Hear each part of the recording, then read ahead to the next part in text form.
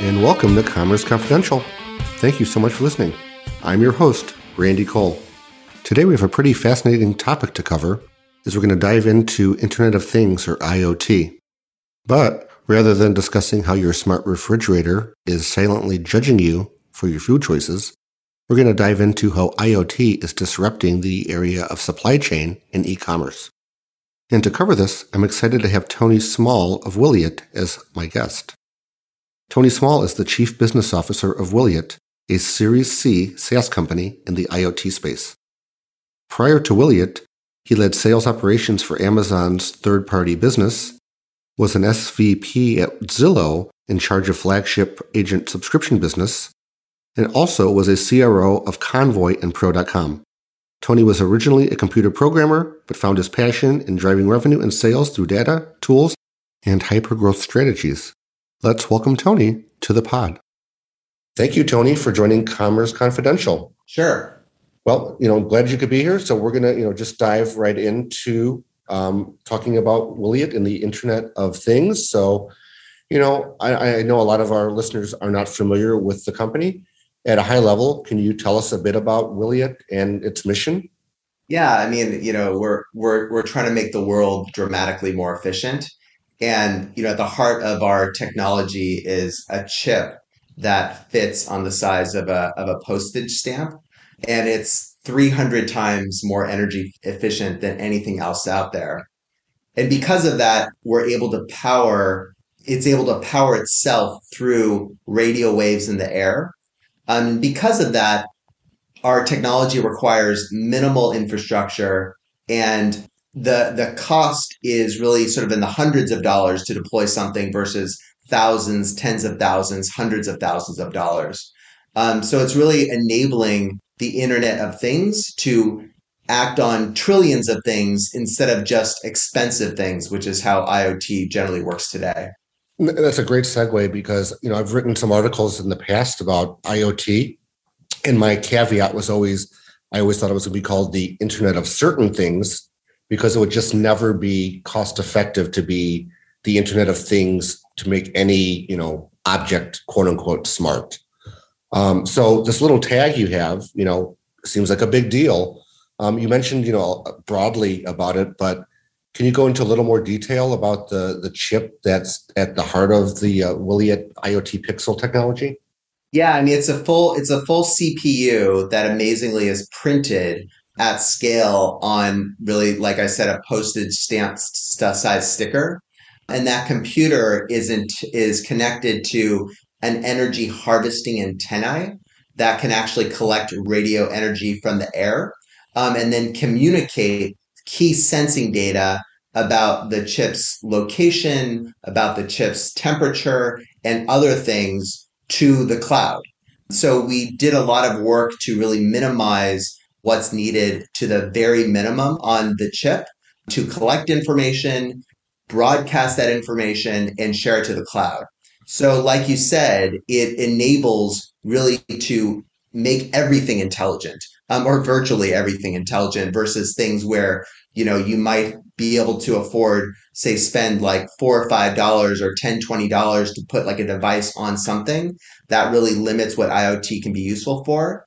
These things, these chips, or what we call pixels, cost right now an order of 30 to 40 cents per chip, per fully produced sticker.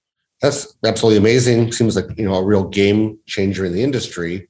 One of the terms, I don't know if to call it a tagline or it's one of your kind of messaging, high level messaging that really kind of encapsulated is the intelligence for everything, quote unquote.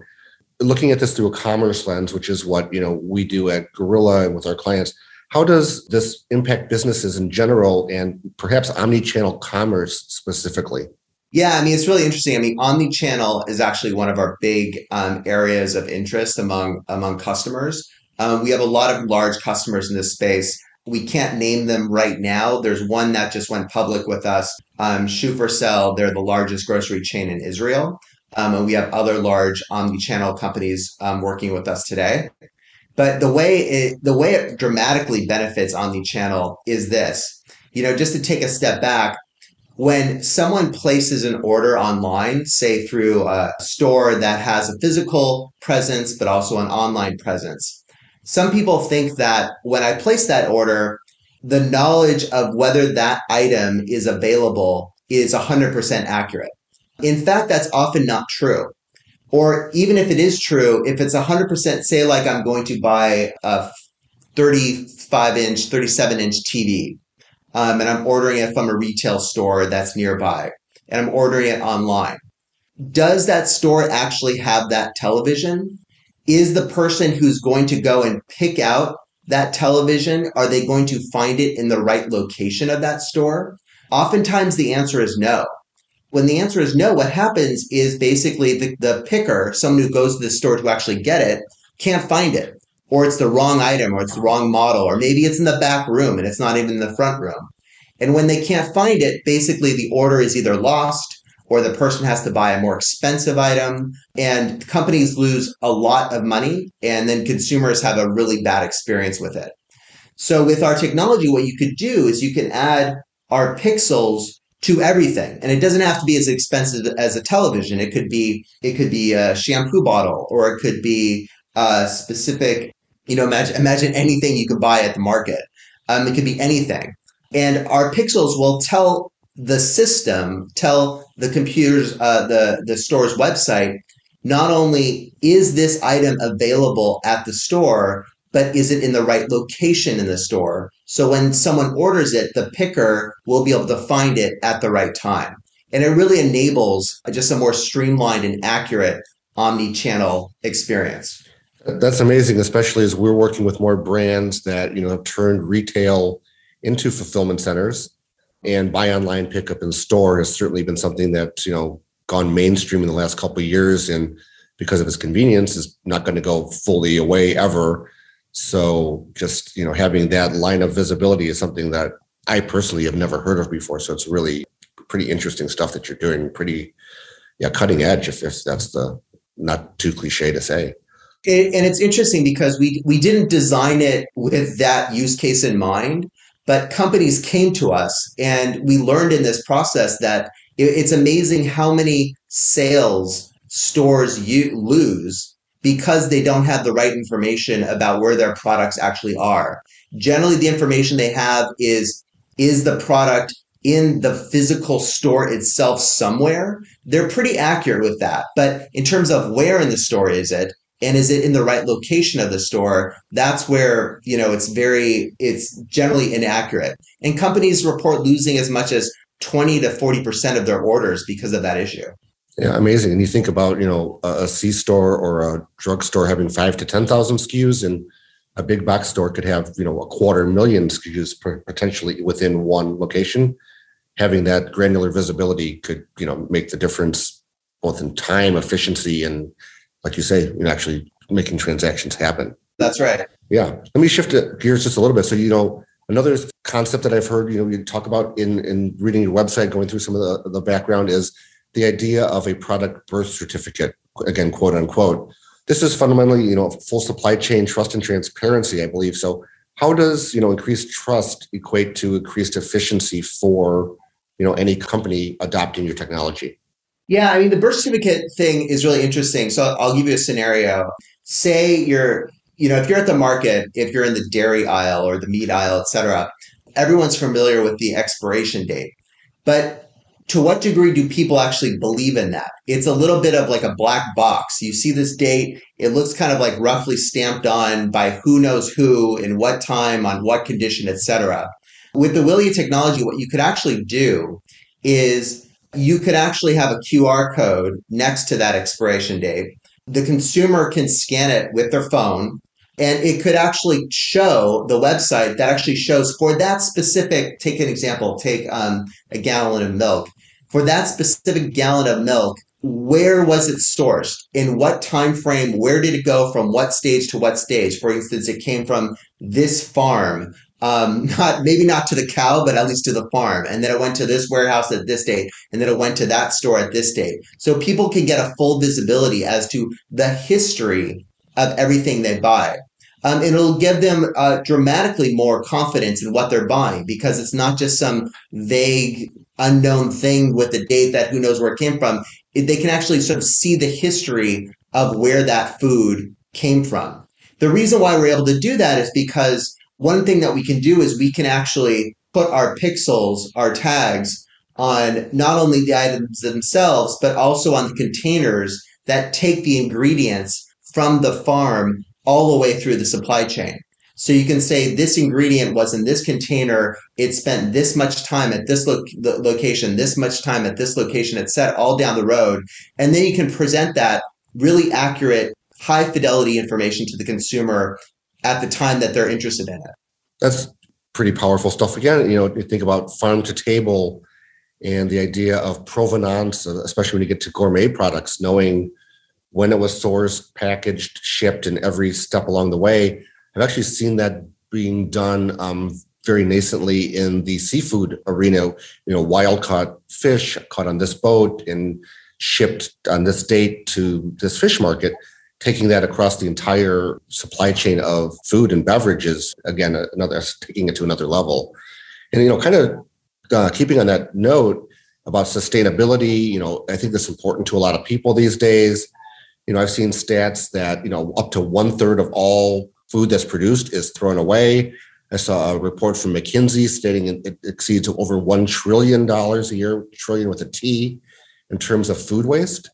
So I think we kind of are halfway to the answer, but how will the power to, observe, track, and monitor impact issues from freshness to authenticity to reducing food waste in general?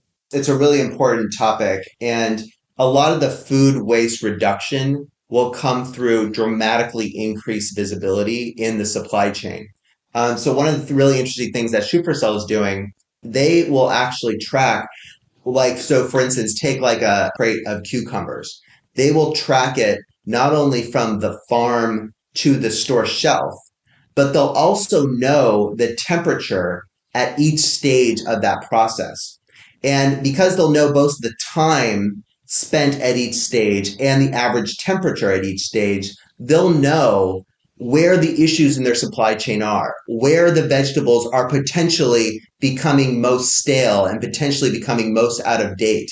And because they'll be able to do that, they'll be able to fix those areas, identify and fix those areas of the supply chain, and then really provide the best experience and the freshest vegetables to their consumer. A lot of the waste in the supply chain comes from vegetables coming to the store and not being good. And so it's like if a consumer goes to a store and say there's a whole shelf of strawberries, there's going to be some strawberries there that may have gone above a certain temperature or below a certain temperature due to the supply chain, and they just no longer are good. And the consumer's not going to buy them. They're certainly not going to eat them. And that's just food waste that can absolutely be avoided. That's good stuff. And, I'm going to segue that into another whole area. Gorilla Group, we work a lot with B2B companies. Definitely, besides food manufacturing, but many other types of industrial manufacturing parts and so on. We see a large opportunity for IoT tech for applications in the B2B space in terms of, consumables replenishment, i.e. the squeaky wheel asking for grease, if you will, or maintenance, repair, and operation, otherwise known as MRO. Do you see Wiliot expanding into B2B? And if so, some of the applications that might be next steps for the company itself and the product? Yeah, I mean, we're really just scratching the surface of opportunities. I'll give you one example, which is sort of B2B-ish. There's scenarios in sort of like the medical supply arena whereby medical devices are given to hospitals on consignment. So they're actually stored at the hospital, and then the hospital only pays for it when someone actually takes a box out of the cabinet and actually uses it. In that scenario, our technology can be easily used to basically tag those items, add our pixel to those items, and then know if and when they're being used and transmit that information back to the business providing them, not only providing them information as to what's being used when, but then also making sure that they're providing really just-in-time fulfillment. So if you imagine a cabinet full of, critical healthcare items, whatever it might be, Generally, hospitals will oversupply because they're really fearful of running out, and they don't really have great visibility among their hundreds of cabinets in a hospital what the stock is. But if you have complete visibility into that, you can really have more just-in-time inventory and complete visibility, and that's good for the hospital. And it's also good for the supplier to that hospital. Absolutely. That's, a huge cost saver if you're not, storing medicine unnecessarily, or if you have what you need when you need it, because that could obviously be a life-saving situation. So pretty cool. And obviously there's even, I'm sure, hundreds of other scenarios that will eventually, be able to be applied with the technology you've developed already. Yeah, no, that's right. And that's just like one of many scenarios. There's a lot of other ones. Like, when you say like healthcare, temperature is super important when you talk about critical medicines that go through the supply chain. Imagine sort of like going from, when it's first manufactured in one location across, shipping containers and trucks, et cetera, off to its final destination, being able to track the temperature of those over time and ensure that temperature accuracy and fidelity is really important for companies. Yeah, absolutely. I really appreciate your time and, all the information specifically. I just to kind of close us out, I know most of our listeners will be familiar with IoT, but do you think, what are some of the biggest misconceptions people have about IoT in general? And, what are some of the ways to think about it differently? Yeah, I think the biggest misconception is that it's not mainstream. It's becoming increasingly mainstream. If you work in a business that has anything to do with, has any kind of supply chain challenge or any kind of inventory visibility challenge, there's very likely a very compelling IoT use case that you can model it out and really drive significant savings over the long run. And also, and this might be more specific to Wiliot, it doesn't require a massive amount of infrastructure. It doesn't require a massive amount of early investment. It's something you can pilot relatively quickly. We actually have some customers launch pilots within a week. It could happen really quickly. And so, a lot of what we want to do is really make IoT available to a lot more out there. And so partly because of us, but partly just because the overall environment, IoT is becoming a lot more mainstream. Great stuff. Tony Small, Chief Business Officer at Wiliot. Thank you very much for joining us today. Yeah, great. Happy to talk with you. I appreciate it. Well, that's some pretty thought-provoking stuff, to say the least.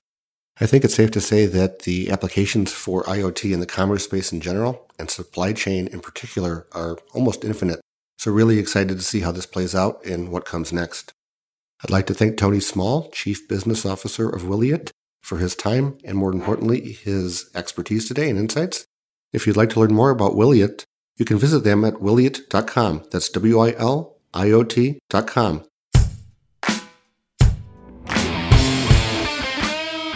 That brings us to an end of another episode of Commerce Confidential. Thank you so much for listening. Without you, I'd be just talking to a microphone in an empty room. Commerce Confidential is brought to you by me, Randy Cole. It is a production of Gorilla Group, a Wunderman Thompson company. Production support by Betsy Stewart and Fiona Jessup. Original music by Adam Lee Murphy. Thanks, Adam. If you'd like to stay informed on what's coming up next with Commerce Confidential, please like or subscribe. Your clicks are free, but to us, they're priceless. See you again on the next episode of Commerce Confidential. And in the meantime,